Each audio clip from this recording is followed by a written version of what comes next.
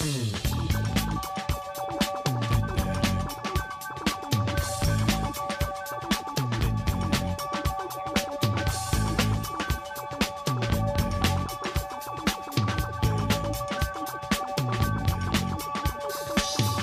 may find yourself living in a shotgun shack, and you may find yourself in another part of the world, and you may find yourself behind the wheel of a large automobile, and you may find yourself in a beautiful house with a beautiful wife, and you may ask yourself, well, how did I get here? Letting the days go by, let the water hold me down. Letting the days go by, water flowing underground into the blue again. Hey, how's it going, everybody? This is Chris. Welcome to episode 183 of X-Lapsed, where I am not my best self today. I had mentioned on a previous episode that I'd gotten the second COVID vaccine, and I heard that did a number on people, and I kind of thought people were overreacting. You know, I thought people were exaggerating, and it really wasn't that bad, and for a lot of people it isn't that bad, but for some folks, myself included, I've discovered, you start to show some of the symptoms here, and I tell you, that makes for a very unpleasant time. I hear that this only lasts like a day or two, so I'm probably through the worst of it here. It's just that didn't get any sleep last night. I was suffering from hot flashes, of all things, and I suppose that is, actually, I know that that is a side effect of this inoculation. I was reading about it not too long ago, but you know, I hear about hot flashes, and it's usually associated with menopause, stuff like that, and I would always think, like, a hot flash, you know, I live in Arizona, how bad can that be, right? How bad can a hot flash be? It's always hot here. And well, last night I found out. It's a whole different sort of hot, and it just overwhelms you. It bathes you in just absolute heat, and makes for a very, very unpleasant, trying to sleep experience. So I'm working with very little sleep, but as we say on the X-Lapsed program, we got a mission, and we got to do the thing. So we're going to do the thing here. We're going to talk about more King in Black, actually. The penultimate episode of King in Black coverage, I think. I'm pretty sure. This is going to be the second to last episode of this. But today we're going to be taking a look off the beaten path over to Savage Avengers number 18. Now, this had an April 2021 cover date. The story's called Chapter 18, The Nightflyer Job. Written by Jerry Duggan with art by Kev Walker. Colors, Java Tartaglia. Letters, VC's Travis Lanham. Edits, Byro Smith, Brevoort, Sobolski. Cover price, $3.99. This one went on sale February 17 of 2021.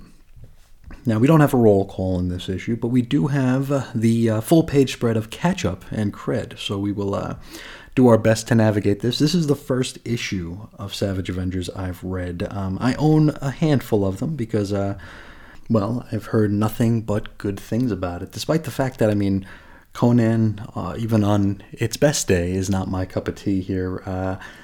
I still got pulled in here. I mean, this is Jerry Duggan, one of our favorites on the show, and seems like a fun thing here. From what I've been told, this is less an Avengers book and more of like a Conan team-up book. So it's Conan, you know, meeting and greeting and, you know, shaking hands with a bunch of our regular old Marvel Universe characters here. So I think that could be a very, very fun little trip to go on once I figure out how to have more hours in the day. But we're starting here.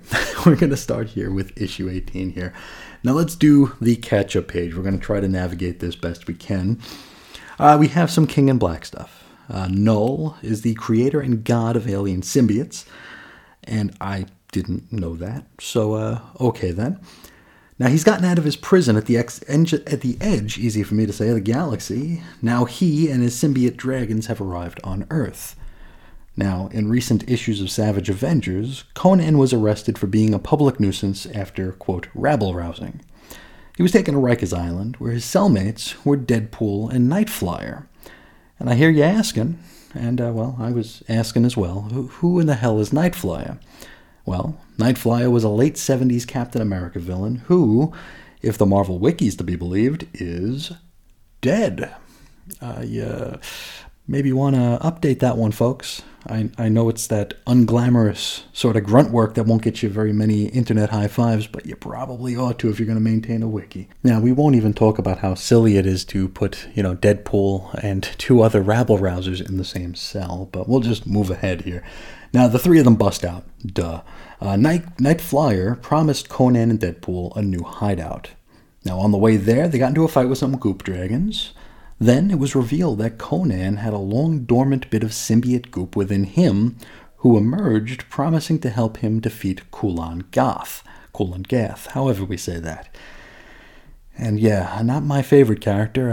I think I'm one of the very few people out there of the X-fan variety who doesn't look back at that 2 or 3 part Kulan Gath story in what was like Uncanny 185, 86-ish. It was the late 100s. I hear people waxing nostalgic for that story, and I just hated it. I thought it was so dull.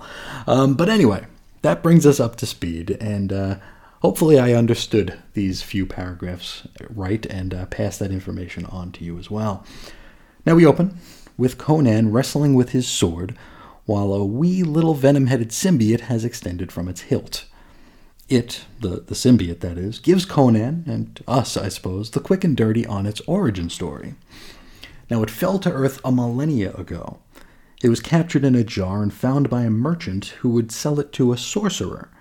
Now this was Mekri Ka, the Sorcerer Supreme. Now Mekri Ka is apparently the man who murdered Kulan Gath back during the Hyborian era and took over his identity. Though I'm not sure if that's still his story due to what we're about to see. Now he treated the symbiote genie as a pet. Then Kulan Gath arrives, and after taking the power of Mekri Ka, attempted to consume the symbiote, like literally eat it. He was unsuccessful on the consumption, but he would hold on to the symbiote for thousands of years, all the while torturing it. So here's the thing. This symbiote wants revenge on Gath and pleads with Conan for them to work together in, meeting that end. He claims as soon as Gath is defeated, the symbiote, will leave. And so, not figuring anything's wrong with this, Conan agrees. Now, this is all going down in the prison yard, or like right outside it, and before the trio can fully get away, they're attacked by more symbiotic beasties. Conan scares them away just by yelling at them, which might be the most effective defense against this lot yet. Though, in fairness, he is wielding a symbiote sword, and that might have something to do with it. Anyway, at this point, Deadpool gets shot in the head by a prison guard. Conan slings Wade over his shoulder and beelines it toward a horse. They ride away into the night, with Nightflyer gliding above. Now, it's worth noting here that Nightflyer appears to leave some very bright light in his wake. It's like a very, very shiny trip he goes on here, which probably doesn't aid in the getaway being as clean as it maybe could be. We jump ahead a half hour and we join our heroes at the bar with no name. In a cute bit, the getaway horse has actually stood at the bar with the heroes here, as I guess it is something of a fugitive at this point as well. Now, Nightflyer's lawyer approaches with something NF had requested from the freezer. NF tells his lawyer to prepare a spot for a big old duffel full of cash. Wade wakes up, has a drink, and reminds us that it's his 30th anniversary. And nobody seems to care. And I'm sorry, Wade, because I can relate. I'm used to people not caring about anniversaries and milestones, too. We jump ahead a bit, and our trio are headed to their new digs, or a place where a treasure might be. Or maybe both, I don't know. But it turns out this place, well, their current or previous occupants of this place have relocated to somewhere in the South Pacific. Huh. That's right. The place they're set to rob is the Hellfire Club. Now, Wade is a little bit concerned, and he informs Conan that these are Logan's people, to which Conan asks him to prove that he's more than Logan, which is kind of ice cold. Nightflyer uses a stolen finger in order to bypass the fingerprint scanner at the door, and in they go. Inside, there are bags upon bags of cold, hard cash. Deadpool wonders if they have banks on Krakoa, which I guess is a decent enough question. I'm not even sure if they have a treasury department. Do we know? Unless maybe that's what we're looking at right now.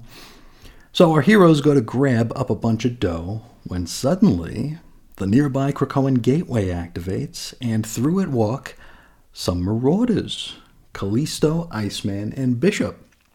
They, as you might imagine, aren't all that keen on having uninvited guests. Callisto threatens Wade, who then mocks her for having tiny knives. And so she slits his throat with those tiny knives. Bishop tells the three to split, to which Conan throws the bleeding out Wade on him.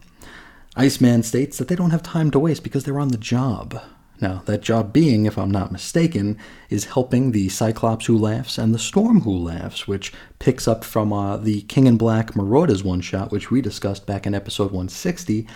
Not that there would be a editorial footnote to point us in that direction. Nightflyer tries to convince the Marauders that he's on their side because he says his mother was a mutant.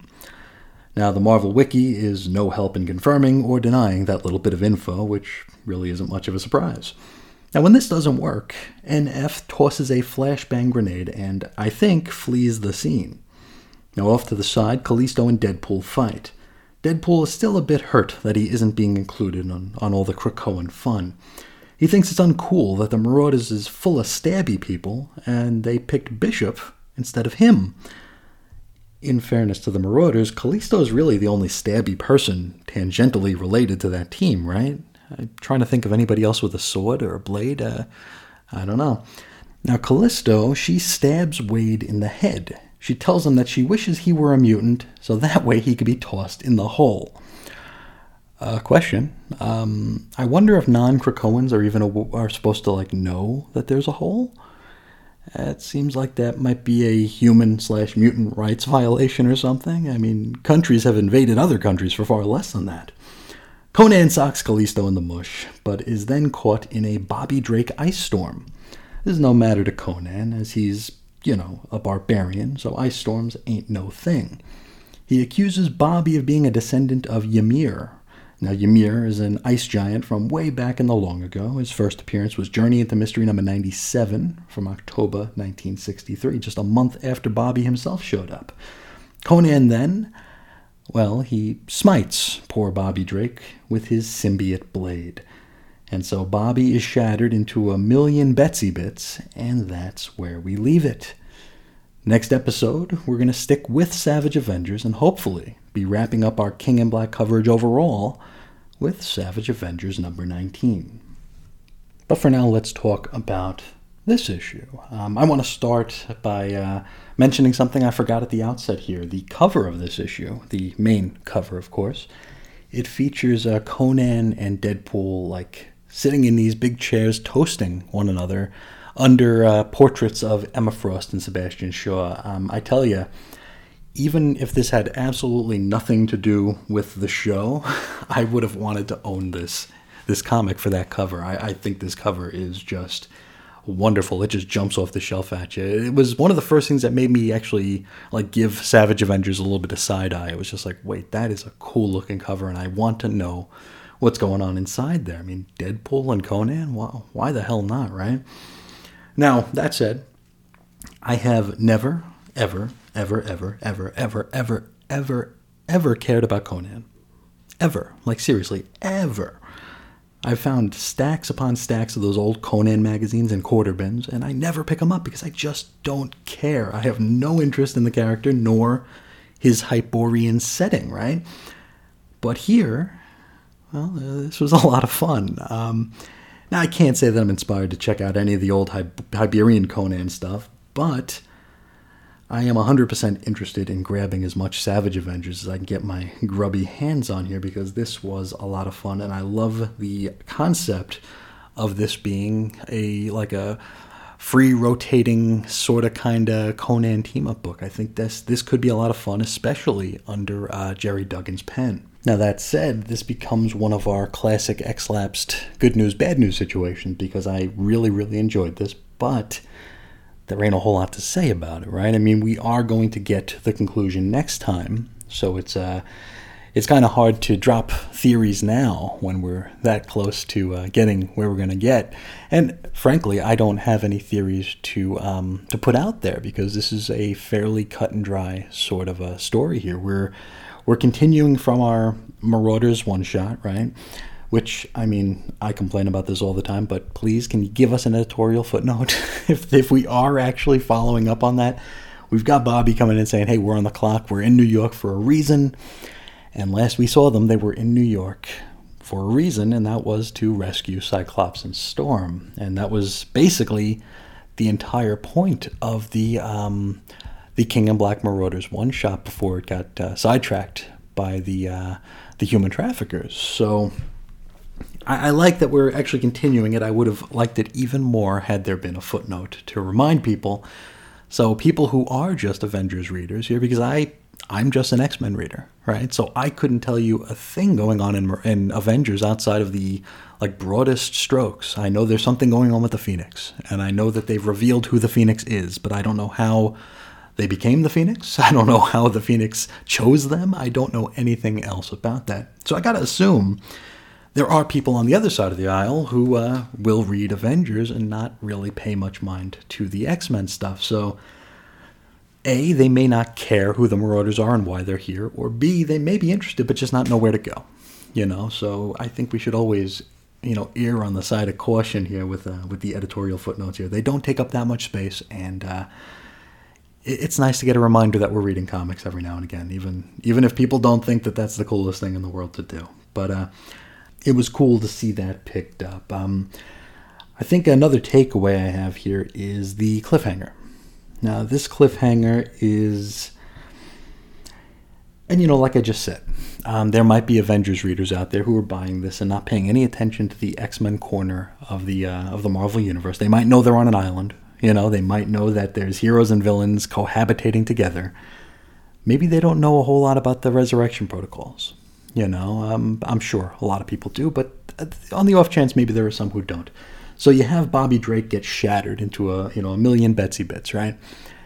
For us, that ain't no thing, right? For a handful of reasons. A, they're not going to kill Bobby Drake in an issue of Avengers, right? B, if he is dead, we resurrect him and he's back in just a handful of panels anyway. So it's kind of I don't want to say it's a lazy cliffhanger, but it's a cliffhanger that really isn't, There are no stakes to it. There's nothing. We're not going to be clutching our pearls. We're not worried. It's just like, oh, this.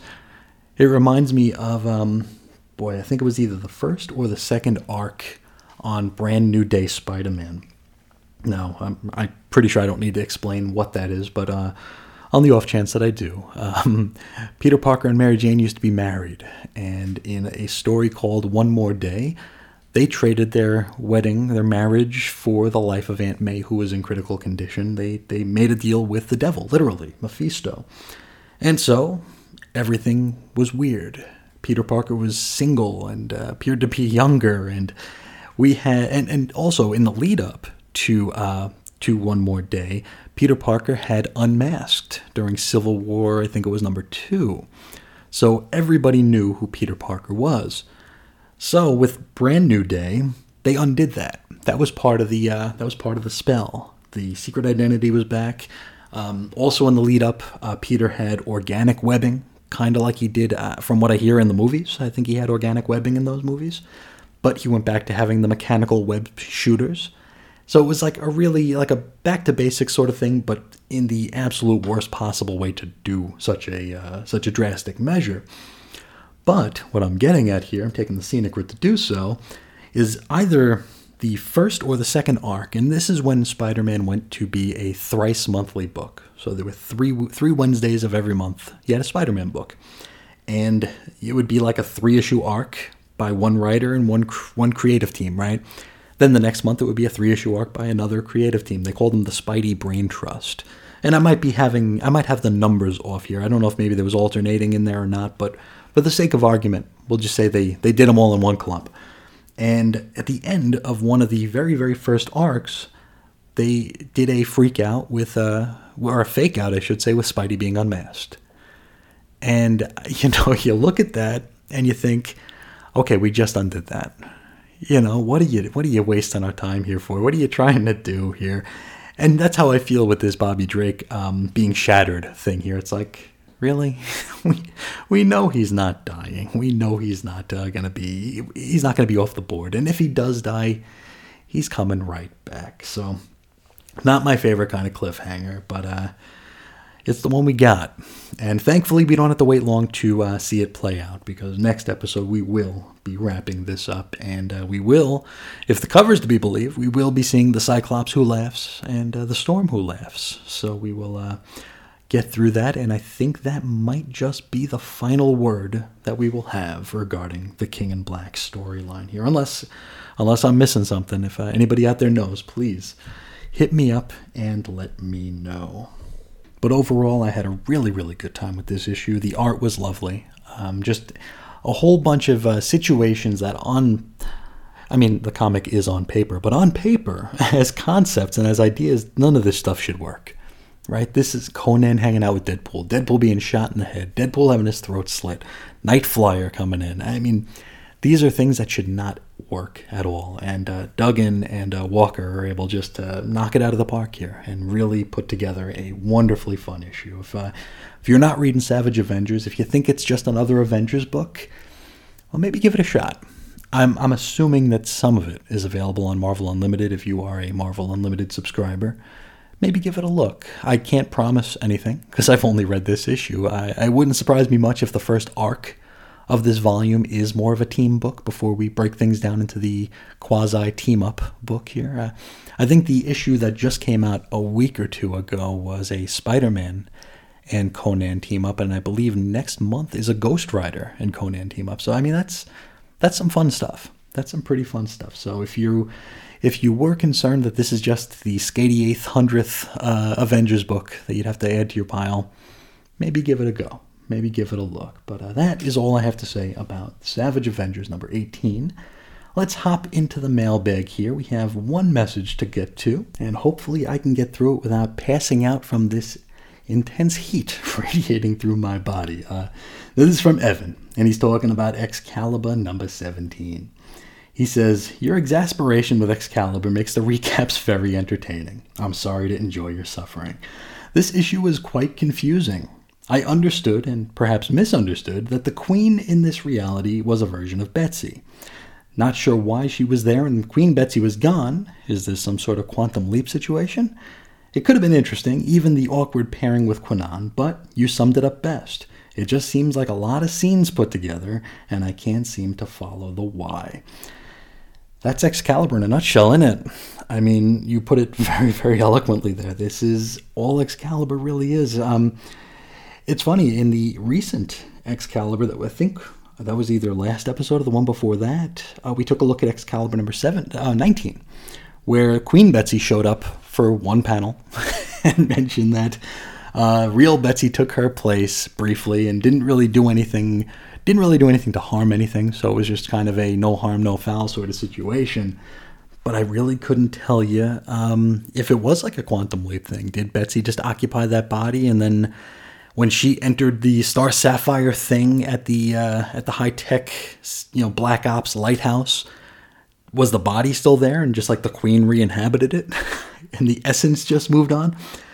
I really don't know. I really don't. That wasn't clarified in issue 19. Certainly wasn't clarified in issue 17. I don't even know if it got a mention in issue 18. I mean, yeah, Excalibur, as you said, it's just scenes.